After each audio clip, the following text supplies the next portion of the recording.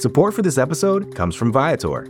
Experiences are what people love the most about travel. That's why Viator has over 300,000 bookable experiences, so there's always something for everyone. They offer everything from simple tours to extreme adventures. Plus, Viator's travel experiences have millions of real traveler reviews, so you have the information you need to book the best activities for your trip. Download the Viator app now and use code Viator10 for 10% off your first booking in the app. One app, over 300,000 travel experiences you'll remember. Do more with Viator. Pride of Detroit podcast is brought to you by Righteous Felon Craft Jerky. It's the jerky that fuels your Detroit Lions. That's right, Righteous Felon Jerky and meat sticks are available to Lions players at the training facilities at Allen Park. Each 2-ounce bag of jerky has 16 to 20 grams of protein, and each stick has 8 grams of protein. Trust me, if it's good enough for the Lions, it's going to be good enough for you too. Righteous Felon is based in Westchester, Pennsylvania, and they use locally sourced, all-natural Black Angus beef, and they pride themselves on superior quality, revolutionary branding, and unique flavors that go beyond the stereotypical jerky offerings. Go to righteousfelon.com and use the promo code POD15 at checkout to get 15% off your order. That's promo code POD15 at righteousfelon.com.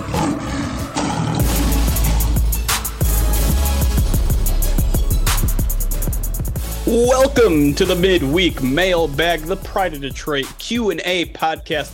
Comes right in the middle of the week, your Wednesday afternoon. We record these 12:30 p.m. Eastern on our Twitch channel, twitch.tv/Pride of Detroit. My name, by the way, is Jeremy Reisman. I'm the producer over at Pride of Detroit. With me, as always, to help answer your pressing Lions questions is one of these days I'm going to get your intro right and remember your position right off the bat. I think I remember your name. I want to say it's on the screen. Managing editor of Pride of Detroit at Eric Schlitt on Twitter. Eric Schlitt is here. Happy Super Bowl week, buddy. Happy Super Bowl week. I don't know what it's going to take for us to get the names and positions solidified and out correctly on a regular basis. Because it's, we've done like 20 of these. It's been 2 years. It means so much to you that you write about it on our website, and I feel bad because I didn't return the favor. No, you did in parentheses. That was nice. But yeah, no, we're constantly reorganizing like the Lions, right? Everyone's shifting titles and thank you everybody who is joining us live here on twitch.tv/Pride of Detroit. We will do this indefinitely. So if you're listening on the podcast feed, feel free to join us anytime you like, or just listen to us on the podcast. You can catch us anywhere on your podcast platforms that you enjoy. But let's jump into it. I think at this point I can't ignore it anymore, Eric. We're just getting a ton of draft questions at this point. So let's dive headfirst into two of my least favorite offseason topics, which is the NFL draft and trading up in the NFL draft. We had two people ask us about trading up. So let's talk about it. One Pride Go Blue asks, would you use the Minnesota pick from the Hawk trade plus pick number 6 to move up to draft Jalen Carter or Anderson? Rob Jr. also asked, better odds Brett Holmes spends big on a defensive tackle like Daron Payne in free agency, or trades up for number 3 to draft Jalen Carter. So let's start with the first one. Let's start with the idea of using one of the Minnesota picks, or both of the Minnesota picks if you want, to trade up and get either Carter or Anderson. Are you on board with doing something like that? Yeah, I don't think it would. I think it would cost more than the Minnesota pick. Okay. So that's the thing. Yeah. If it was just like 55, yeah, I think you trade up, you get a defensive tackle. Because Carter would be my preferred choice, right? He's exactly what they need. You get the best defensive tackle in the class, and if it only costs you pick 55 to move up to secure him, then that's a win. Even if it was, this year's pick and then next year's third, still think that's pretty close to a win, because this is a guy who, the difference between him and the next defensive tackle is pretty significant. It's a pretty big drop off. Yeah. So, yeah, I would make that trade if I knew I could get Carter and that was the cost. I don't think I would really even hesitate at that. And it's interesting because I think you're right. But if you were to look at like the trade chart numbers, like the Lions could actually do it, right? Like they could jump all the way up to like 2 or 3 with just that 55 pick or whatever it is, right. the second round pick from Minnesota. But it's always different when you're talking top 5, right? Like you throw the charts out the window when you're talking top 5 pick because you're in elite blue chip player territory. You're in maybe even quarterback. Like if it's for a quarterback, which I think some people might look at the Lions trading up into the top 5 and think that's what they're doing. Although I find that highly doubtful that they'll do something like that. Anyway, it's just a special set of circumstances where you have to pay a little bit more. Yeah, especially in a year when the talent's higher, like you pointed out. Like last year, it's a little easier to make a trade to move up than it will be this year. More quarterbacks, higher level defensive talent at the very top, and so it's the charts are fine and they're nice to have. They're good resources, but like most things in the NFL, they're not definitive and end all be all. Yeah, but even putting all that aside, I'm not as averse to this idea as you may expect, especially if it doesn't cost that first round pick. Like if we're talking that second round pick and maybe a third or next year's third or whatever it takes, like something a little bit on like. That second already feels like a little bit of a luxury, right? You got it in TJ Hawkinson trade, a player that might have not even been on the roster in 2023 anyways, given what the cap hit he was about to have. And so you're playing a little bit with house money there. And so to get an elite prospect at maybe your biggest position of need, right? I'm open to that. I'm open to that. And I don't think Jalen Carter falls, and I don't think Will Anderson falls either. So if you want to get that guy, you go get him. Like, I guess I'm not, and I know this goes against a lot of things I've said in the past where, you don't want to fall in love with one guy. You don't want to trade up in general. It's bad. It's bad strategy in general. The only kind of proven method in the NFL draft is to maximize your opportunities. And to do that, you trade down, not up. But at the same time, the Lions are getting close to like looking across the roster and you're like, there aren't that many needs anymore. As far as big needs, like they have a handful of like big needs, and then there's going to be a whole plethora of like minor needs that they're going to need to fill out things. The second part of that question, though, what's more likely, spending on Deron Payne or trading up to 3? I think if you go off Brad Holmes' history, it's trading up, right? Because we've seen him do that, and we haven't really seen him spend. Will that change as the roster is becoming more solidified? I don't know.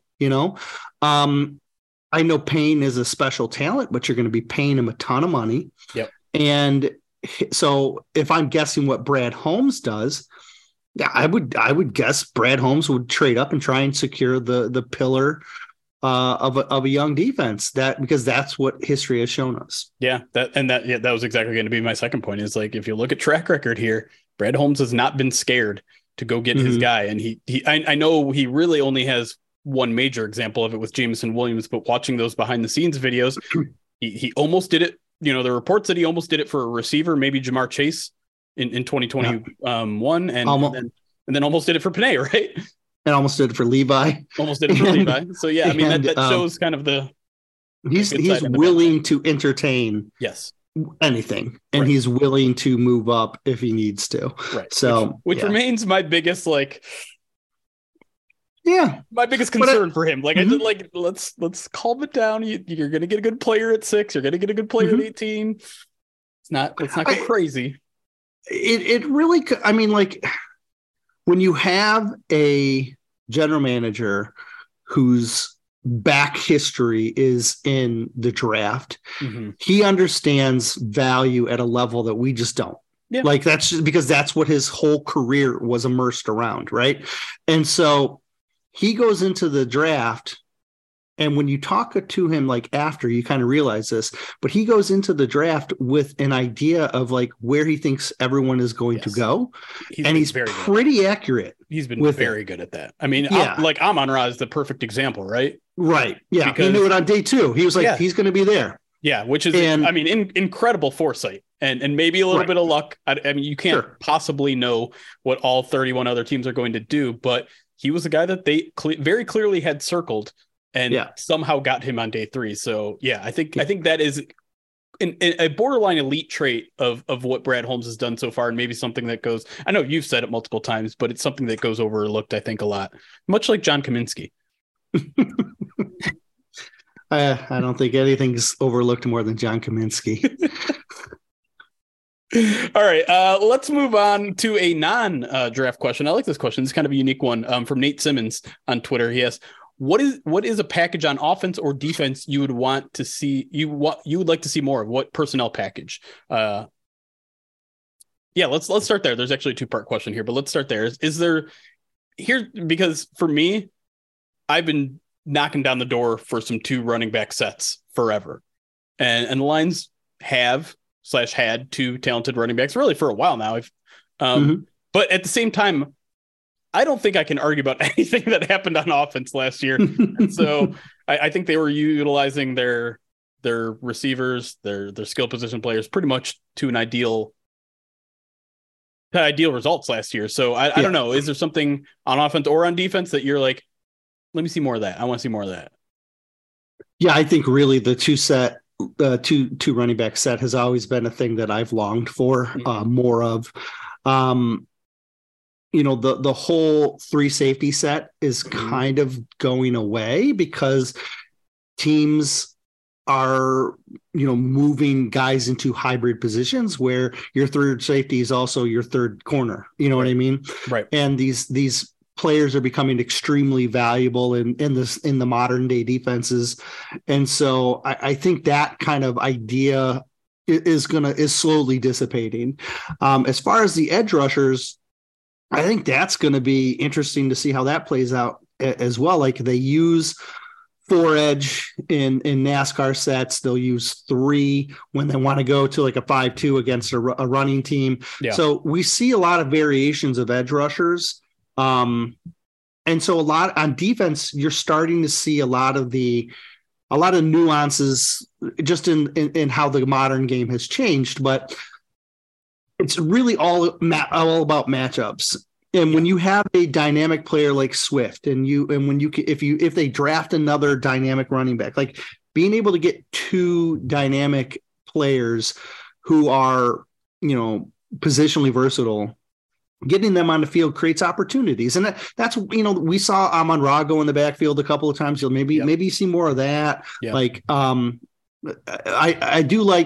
always hope to see whenever I go to a game, I'm always hoping to see something creative on offense because that's really what wins, games for you.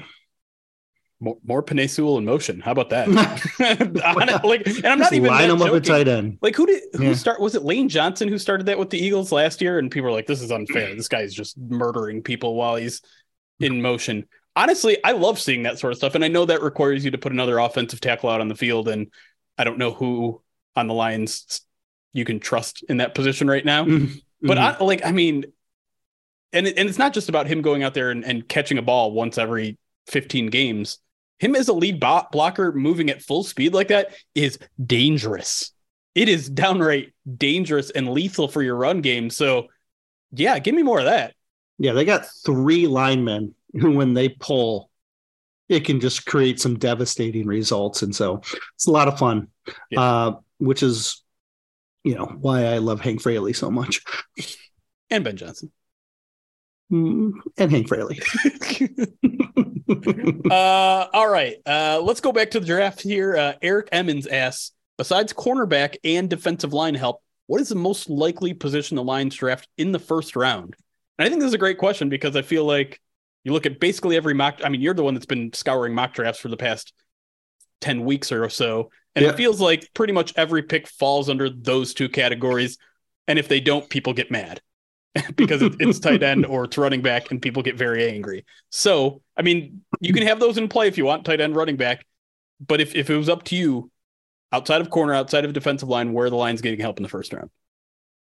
It's a hard question because, you can argue positional value for tight end, running back, guard, which is, there are three big things. You can also argue it for linebacker. Yeah. I think the one position that's not a defensive lineman and not a corner that you can also get positional value from is wide receiver, cornerback.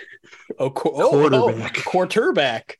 Yeah, I hate it. I hate saying it, but if you're taking defensive line and secondary players off the table, positional value in the first round is a quarterback and wide receiver.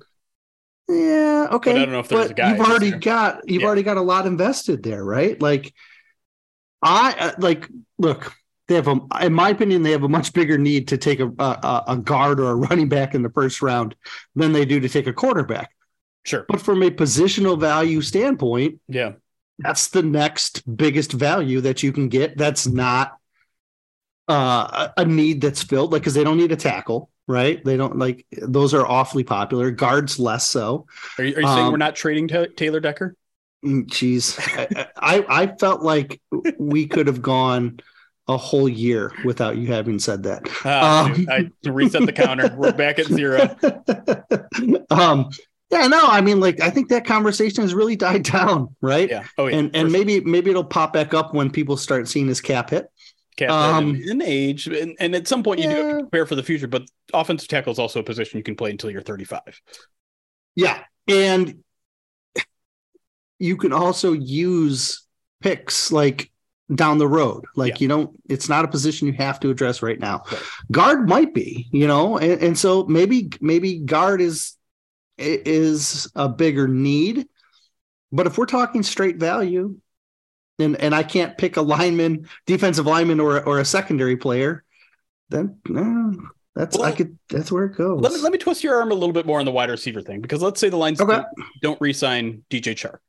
Sure. And they're not in a bad position then necessarily. I mean, you still have a lot of guys under contract, including Quintus Cephas, but JMO, obviously you have Amon-Ra, you have Josh Reynolds, Quintez, Khalif, all these guys are still under contract. So you're not devoid of players that can play this year, but how many outside of Jameson and Amon-Ra, none of those guys are necessarily long-term pieces.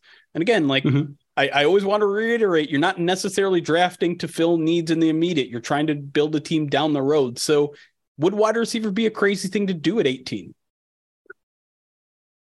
In my opinion, the way that this kind of wide receiver class is shaping up, I don't know if I'm sold that there's a definitive guy that's going to be that he would be that big of an upgrade. Now, look, if Jordan Addison from USC is there, that's great value. I think at 18, that would be really good value for him. He's a slot vertical threat, so he can play the Y, but you're going to have to move him inside, which means you're going to move Amon-Ra around a little bit more. And so, you could sell me on him coming to the team. You could, a lot of people are probably, screaming about Quentin Johnson from TCU, the big 6'4" X, right? And that makes a lot of sense positionally as well. Is he worth 18? I know people were talking about, is he worth 6? They were really high on him. He can be very, very good, but he's not a top 10 guy in my opinion. Could he be 18? Yeah, maybe. But I think you got to look at there's no JMO. JMO would be the number one receiver in this class, without a doubt. He probably was the number one last year too, in last year's class. Oh boy. But this is not like last year where you had 5 guys who were loaded right at the top. And the year before there was 4 guys that were loaded, right? Yeah. This isn't like that this year. There's a lot of value, but it's not early. There's a couple of guys, probably maybe 3 that go in the first round. But in my opinion, they might all go in the back half of the first round. So philosophically, you don't necessarily have an objection to it, but in terms of just availability this year, probably not the year. like if you're telling me I could have Jordan Addison or Anthony Richardson, and you think that Richardson is going to be like if you think he's going to pan out, then I'm going to take Richardson. You know what I mean? Like, because I think the value for that position is just higher. Now, I still think Richardson's a coin flip. You know what I mean? Right. Like he's very talented. Okay. So Osiris Torrance, Anthony Richardson, or Jordan Addison. Well, again, it would probably be Richardson because of the value and the potential upside of what he brings. I think Addison's probably more the sure thing, whereas Richardson has the higher ceiling. And I think the positional value on Torrance is just, it's a little bit lower. Like I said this before, you would have to be sold that he's the next Frank Ragnow to take him at 18. Right. Like that's the level of player that you're expecting him to, and if you think he is, take him. Yeah. And if you're not so sure, take the next guy on day 2. I am thrilled that you have come around, and maybe this isn't coming around. Maybe you've always been this way, but in terms of positional value mattering so much in the draft. It does. At the same time, my perception of positional value is a little bit skewed from yours. I'm not as against taking a running back like on day 2, because I've seen what happens when you get stuck with the wrong running back on day 3. But so we've all seen what happens when you take the wrong one in round 2 over and over again here. Yeah, those GMs were different, right? This one hasn't done it yet. This one has not. But if you look back at like his influences and stuff, you never know. It might come. It's true. It might be an option. So positional value is there, but I think that running back position. I got a feeling you got to brace yourself for that potentially happening this year. They have 5 picks, man. Is running back a top 5 need? If it is, what I got from this segment, Eric is done with Jared Goff and wants Anthony Richardson at 18. And with that, we're going to take a break. When we come back, more of your Lions questions here on the midweek mailbag as we get into Super Bowl week and beyond. We'll be right back.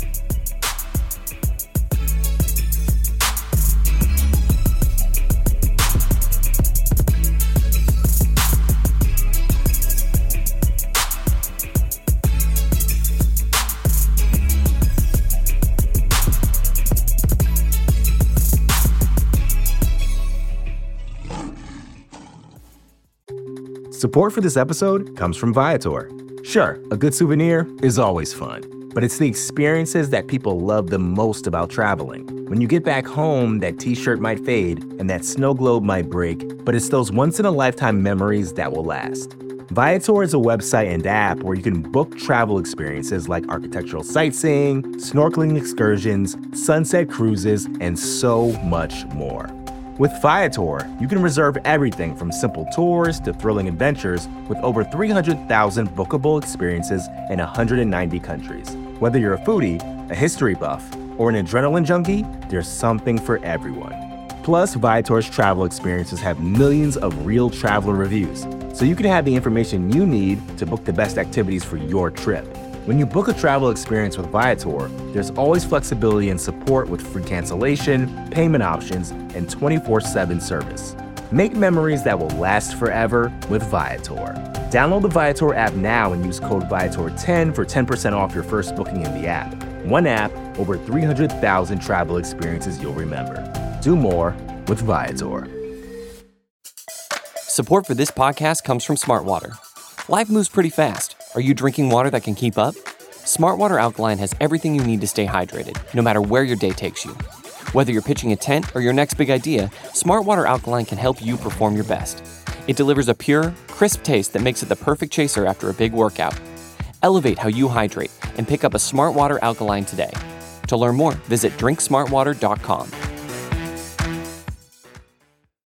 Welcome back to the midweek mailbag here. Again, Super Bowl week, just a few days away. But let's get back to some more Lions talk, more of your Lions questions, and we'll talk a little Jeff Okudah. We had a question about Jeff Okudah in our live Twitch audience, and seems timely since on Tuesday evening, I believe it was, the fifth-year option amounts were revealed. And because Okudah hasn't made any Pro Bowls, because he hasn't reached the 75% playing time over 2 of his first 3 years, he is at the lowest possible fifth-year option total for 2024. He is already under contract for 2023 at $11.5 million is what it would cost. And it's a fully guaranteed deal, which is important. And so the question here is simply yes or no on Jeff Okudah's fifth-year option.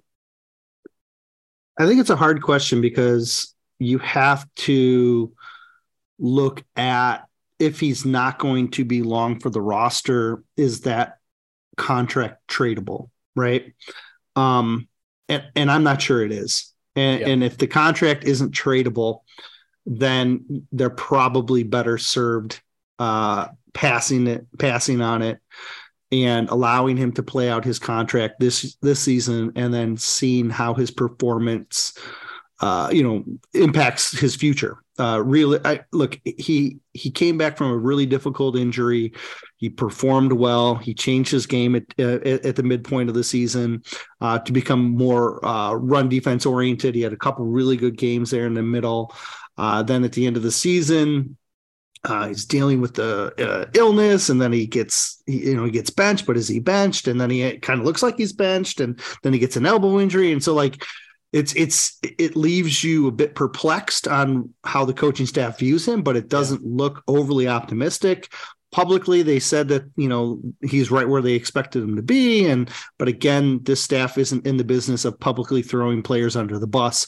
So, and they didn't draft him. So it sure looks like he's a guy where it's unclear if he's part of the future. And if it's unclear, then you probably pass it by. Yeah, it's interesting because the fifth-year option changed recently. It became fully guaranteed. They changed the way they calculate it as well. And it was a move to protect players, right? That fifth-year option, you can't give the player a fifth-year option and then revoke it anymore because it's all guaranteed. You're essentially writing a check that for a player that's not on your team.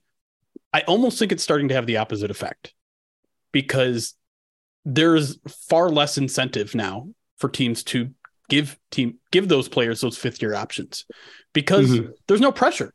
There's just no, the Lions have Jeff Okudah under contract for 2023. So why not use that extra information of what happens during 2023 to make your decision on his future? And I know, sometimes it is nice to have that extra year to consider it and have them locked down. But with a lot of these players, they're young. Most of these players, they're young in their development. And 11, 12, 13, 14, 15 million are some of these fifth-year options. Those aren't deals. Those aren't rookie deals anymore. Those are expensive contracts. And so I don't really see any motivation on the Lions' part for giving him this fifth-year option. And hopefully it doesn't sour relationships with Jeff Okudah. Hopefully he uses that more as a chip on his shoulder to motivate and play well in 2023. But I don't really see any motivation to make this move for the Lions. And it's unfortunate. I'd like to be in a position where giving Jeff Okudah 10, 11 million a year is great. It's viewed as a great value for the guy, but it's just not right now. And unfortunately, you're paying that for him this year too, right? He's at what, 10, 2, 10, 3? His exact number is, but either way, it's 10.66. So basically 10.7. 10.7. So and that's fully guaranteed too. Right. And so there's nothing you can really do about that this year. But at this point, I don't really know how you can justify doing that. And it does kind of bring up questions like, is the changes for the fifth-year option, was that an actually good move, or is it now incentivizing teams to move on from players potentially a little bit more or a little earlier than maybe they would have? It's an interesting thing, because in that draft class, Joe Burrow went 1. He's made 1 Pro Bowl. And so Joe Burrow is going to cost, because he plays quarterback, and because of the Pro Bowl, he's going to cost $29.5 million to keep for that fifth-year option, right? Chase Young, who's same thing, made 1 Pro Bowl, he's going to cost 17.5. So Okudah, who went third, is 11.5. That's a pretty significant drop. And then like Andrew Thomas, who's met the playing time, who went fourth, he's going to make over 14. And then Tua, who hasn't made a Pro Bowl but has met the playing time incentives, he's going to make 23, right? So Okudah actually is on the very low end. Yeah. He actually makes the same as the Dolphins. Geez, I'm going to murder his name, but that Noah. Igbenogany. Yeah, thank you. Who went 30th, Yeah. right? They're going to make the same price. Okudah went 3, he went 30. So like that, I think what they were trying to do when they were with this system is they were trying to create that balance of this is what you've earned, and so you should be able to make it, or this is what it's going to cost for you to get there. So, but about half of the guys on this in that drafted in that first round either met playing times or at least made one Pro Bowl. So they're going to be in the upper echelon of pay. Right. The other half are probably right in that basic level, but that also matches up with the fact that a little less than 60% of the fifth round options get picked up on a yearly basis now. Yeah. Right. So I expect him to be in that 40% that doesn't get picked up and not in the 60%. That's, and we'll see where it goes, because it's not the end of the road, but I think the Players Association looked at it as, he won't get that big money, but now he enters free agency. Maybe he can get big money that way. Right. Sure. Yeah. So that's true. But I'm with you there. I think the Lions probably pass on that option, and they have until May 1st. Is that right? Or somewhere around that? Yeah. The Monday following the draft. And again, that's purposeful because they're allowing teams to see what you can do in the draft. Yep. And if you're planning on taking a corner and then it doesn't fall that way, then you've got the option to go back to Okudah if you need to. All right. Next question comes from Twitter. Robert Brodeur asks, to your knowledge, were there any significant practice changes that were made prior to the 8-2 finish to last season? I'll start with this one. Part of it is we don't know for sure, right? We don't get to really see practice as on a daily basis. All we get to see is warm-ups for 15 minutes. But I will say, I think Dan was asked that several times, like, are you going to do anything to change your practice style? And the one thing that at least I can recall him saying is that more one-on-ones. He wants more one-on-ones. He wants more competitive, one-on-one sessions that really bring out the basis of what football is, which is winning your one-on-ones. And that was kind of the mantra down the stretch, is everyone needs to win in their one-on-ones and we'll be fine. Is just pay attention to the guy in front of you. Don't do too much. Win your one-on-ones and we're going to be fine. And so that and it's something that they did during training camp too. It's really both years is that competitive nature is to bring out that competitive nature with those one-on-ones. And I'm sure there were other things. Like I know after the Carolina game, he's like, we got to pad up. We got to be physical again. And obviously you only have a certain amount of padded practices per year. So it's not like they could just throw in the pads every day after 1-6 start and be like, all right, we're going to be a more physical team. But yeah, I think that was one of their major focuses, just bring on that competitive nature with those one-on-ones. Yeah, I do think the padded practices, the way they were utilized, does kind of paint a picture though, because they did go back to the padded practices after the players only meeting, after coming out of the bye. Like that was, they talked about, Campbell talked about that as being something that he needed to do to kind of help reset where the team was. Right. And then I don't know this for certain, but I believe they probably had to use a couple more earlier than they wanted to. Yeah. Which is why they didn't have, when they got to like 3 weeks left in the season, they only had one left. And so then they, maybe if they would have had another one, maybe they could have used one in front of Carolina, and that might have helped them with preparation, or who knows, right? But they had one left. They saved it for Chicago on purpose because they knew that was going to be a physical running type game. And so knowing where you can use them and how to use them and when to use them, like those are things that this coaching staff is learning, and hopefully will carry into next season and future seasons. All right, let's move to our live Twitch audience here. Drone asks, does Lions money currently spent on the offensive line stop them from looking at a potential free agent guard? Now, looking at positional spending right now, as of right now, the Lions are third for the 2023 season in spending on the offensive line. So do you think maybe that says to them, all right, we need to maybe pull back on the spending there in order to either fill this need through the draft, get a stopgap guy or what? No, I think it really hinges on Vitae because he's eating up a big chunk of that money. Sure. that is boosting that cost up, right? We've talked about the fact that he's probably not worth 12.5, right? That's it's just, but this is where he is based on how the way things have played out. And if he was willing to take a lower number, and you can, then I think they'd be happy to roll with what they have from a cost perspective. But if they don't, if they're not happy with the cost and he's not willing to renegotiate a contract, I could easily see them saying, okay, Vitae's not going to be with us. We might lose Evan Brown in free agency. We don't know where Tommy Kramer is with his back status. We're going to have to invest in the draft. And I could easily see them, going that route. Now, would they go that route in free agency?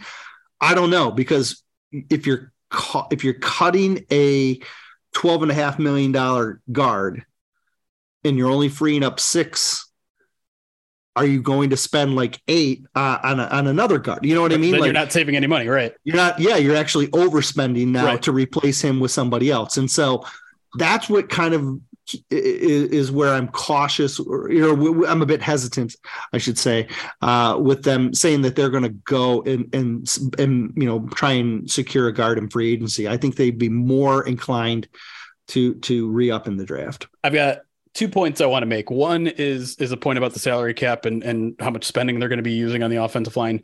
The other is a wild free agency scenario that I know is going to get you excited. And I've already seen some other people think about this potential scenario. First is, I feel like draft is the correct route to go here because you're about to pay Jonah Jackson a whole lot too. Yeah.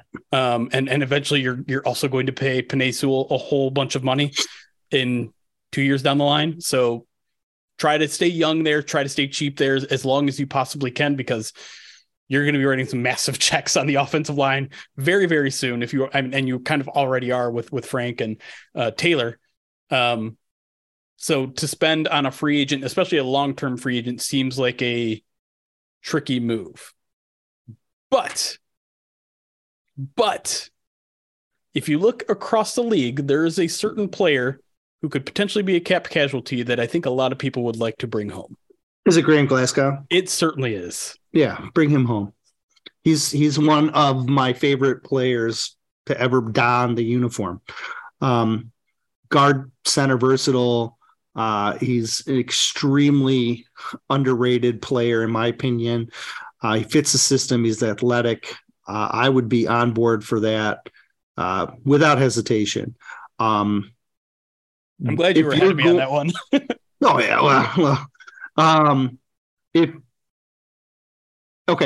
Would I cut Vitae and then spend $8 million on Glasgow? Yes, I would. Okay. For how long though? Like I don't know how old. Okay, give him three or 4 years. So okay, you're spending. I don't mind. I don't mind spending on Graham because I know he's good. And I can say for a fact I know he would love to be back. Not saying that he wants out and wants to be in Detroit, but listen, he streams on Twitch. We talk a little bit about it, and every now and then he's mentioned several times how much he misses some of the guys here. So culture fit for sure. Good, really good player. I mean, if you're concerned about losing out on Evan Brown, having Graham come in and potentially, like you said, play center if you need him, but mostly play that guard position. And Lord knows he'd be a lot more happy with this regime than the previous one. Yeah. Look, I'm on board with Graham. I would say go after him if you can. On the flip side, if you are going to draft a guard, I want you to kind of look at what the investment is and when the contracts expire on the offensive line. This season, Jonah Jackson is under contract, okay? Or his contract expires and he'll need to be renewed. At the end of next season, it's Taylor Decker. At the end of that season after that, it's Panay. At the end of the season after that, it's Frank. They're spread out for a reason, right? Like do you remember what happened to the wide receiver group when all their contracts ended in the same year? They were all gone. Yeah. Like they were gone, right? Yep. Spreading these contracts out on the offensive line allows you to maintain some stability on the offensive line. It allows you to keep them going in the rotation. If you get another guard this year, you can add him into that rotation. Now you're going to have two at the same time. But you can be clever about how you address that 4 years from now. Sure. If you're doing like the early signing and stuff like that. So I like the idea of drafting a guard that could potentially start this year if you can get the right guy at the right spot. And there's a couple of guys that I think would be that can work with. But having those contracts end in each in separate years allows you to address them appropriately. And with the way that the cap fluctuates, you can gear them to where they're low hits and then ending in high hits. And that way you're always keeping some of them lower and then some mid and then some, and you can just keep that rotation going and you keep good players at that position group loaded. Yeah. That's always been my argument for going into the draft. Is just, it feels like it's the cap conscious thing to do. Yeah. And listen, like when you extend players, that doesn't mean you're automatically always paying more for them, right? Like theoretically, if they give Jonah an extension this offseason, it could lower his cap hit this year. It's already pretty low. It's like 3.4 or something million. It's not a ton. So there's not a lot of room to lower it, but a lot of times in those first couple of years, you get a very big discount so that if you're getting towards the end of those Decker contracts and Ragnow contracts, where those are astronomical numbers, you could still be in those low numbers of the extension to do exactly what you did. It's just kind of like balance all those contracts so they're not all hitting at the same time. All right. We're going to close things out with one more question here, and it's going to bring us full circle here. We started the podcast talking about trading up. Israeli Lion asks, what are the chances Holmes trades down from 6? And what's the furthest down he would go? This is something we really haven't seen yet, Eric. We haven't seen the Brad Holmes trade down, which I'm not. Listen, I'm fully supportive of what Brad Holmes has done so far. He's proven he can build the team. He's drafted incredibly well. I would love to see a nice little trade down here and there, though. I do think he could trade down, especially if he's not in love with the quarterback and a quarterback is there and somebody else is, right? Sure. I do think they're in a spot where they could make that happen. Because there's going to be 4 quarterbacks at the top. And if you have 4 quarterbacks and 2 defensive players that everybody's in love with, and you're picking at 6, then you might hold the key to one of those spots. So if he wants to trade back, I do think it's reasonable. Now, how far would he trade back? I don't know just yet, because I don't know where that kind of like ceiling or where that drop off is. Right. I haven't really determined that in like my kind of hierarchy of where this class is. So, if you have a chance at an elite player, you want to stay in that elite range, but how far he will go back, I think a lot depends on his return. What are some other players that he might like? Because look, if he can trade back and get a first next year, he'll do that. Like, even if it means trading back, like, quite a bit, like, like past 18, maybe into like the 20s, 30. Like he'll trade that far back if he's going to get a first next year, because it's going to give him flexibility to be in the quarterback talk again next year if he needs to be. Right. And so he's going to want that flexibility. And I don't think having pick 18, he has the opportunity to be a bit more loose with the draft picks than if you only have like one pick. Right. So I do think trade down is an option. I don't know how far down. I think everything is going to be on the table for him this year because of where they're at and with the way that the class is. Yeah, and I think the reason why this is starting to become a bigger thing with Lions fans, other than it just being good strategy to trade down and always better in mind than easier in practice. But you look at how we expect the draft to fall right now, and of course that could change drastically in the next 2 or 3 months, but you don't expect Jalen Carter to be there. You don't expect Will Anderson to be there. And then you expect a couple quarterbacks to go. And then what happens after that? Well, there's no clear consensus, right? There's no clear consensus on who's the best corner in the draft. There's a ton of differing opinions there. And I've seen a lot of Lions fans be like, well, they're all interchangeable, right? There's 3 or 4 guys at corner that are interchangeable. So trade down from 6 and you get a guy of the same value there at 15 or 20 or whatever.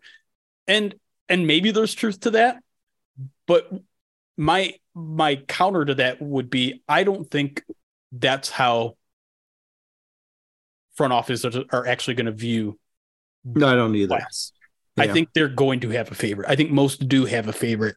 And when you have such a big need at corner and defensive tackle and all those things, you want to get the best guy, especially when you got the 6th overall pick. Like, get your best guy at your biggest position in need. Don't wait for your 2nd or 3rd or 4th, 5th choice if your first choice is right there. And maybe they have them on, similar level, similar tier, same tier, whatever. But at the same time, I don't think it's going to be likely that there are 3 or 4 or 5 guys that are literally all in the same tier, especially at corner, maybe at defensive tackle as well. I don't know. I think you're always, when you're in a position to get a top 10 pick already and get an elite guy on a side of the ball where you need elite talent still, you only have 1 or maybe 2 blue chip players on defense. I don't know if you want to mess around with that and wait till 20 or 15 to get your guy. Get your talented guy. I'm with you. One corner might be higher on one team's draft board as opposed to a Lions draft board too, which is, and when you look at the rankings throughout the draft season, these rankers are going to rank for all 32. They're not just ranking for your specific team. Right. And so Brant Holmes' draft board is going to look very different than Dane Brugler, who is incredible. You know what I mean? And he's one of the guys that, like, I take his word over almost anybody else when it comes to the draft, but he's not going to have the same order, not even at the top that Brant Holmes is going to. And it's not realistic to think that. And so, you might think the top 3 corners are interchangeable, but in my mind, I have a clear separation between the top guy and who I think is the second guy. And from a talent perspective, maybe they're really close, but then there's all these other intangibles that go into it. So I'm with you. I think they're going to have a very clear hierarchy of where it's going to be. And we'll do our best to guess it. Right. Yep. That's the job.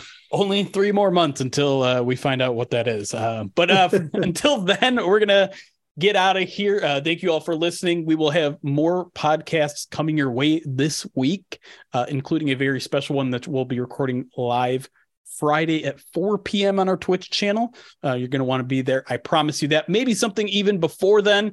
But for Eric, for myself, thank you all for joining the midweek mailbag. We'll be back again next week around this time, Wednesday afternoons, 12:30 p.m. Eastern on our Twitch channel, twitch.tv/Pride of Detroit. But until then, thank you all for watching. Thank you all for listening. It's Gas. Be kind.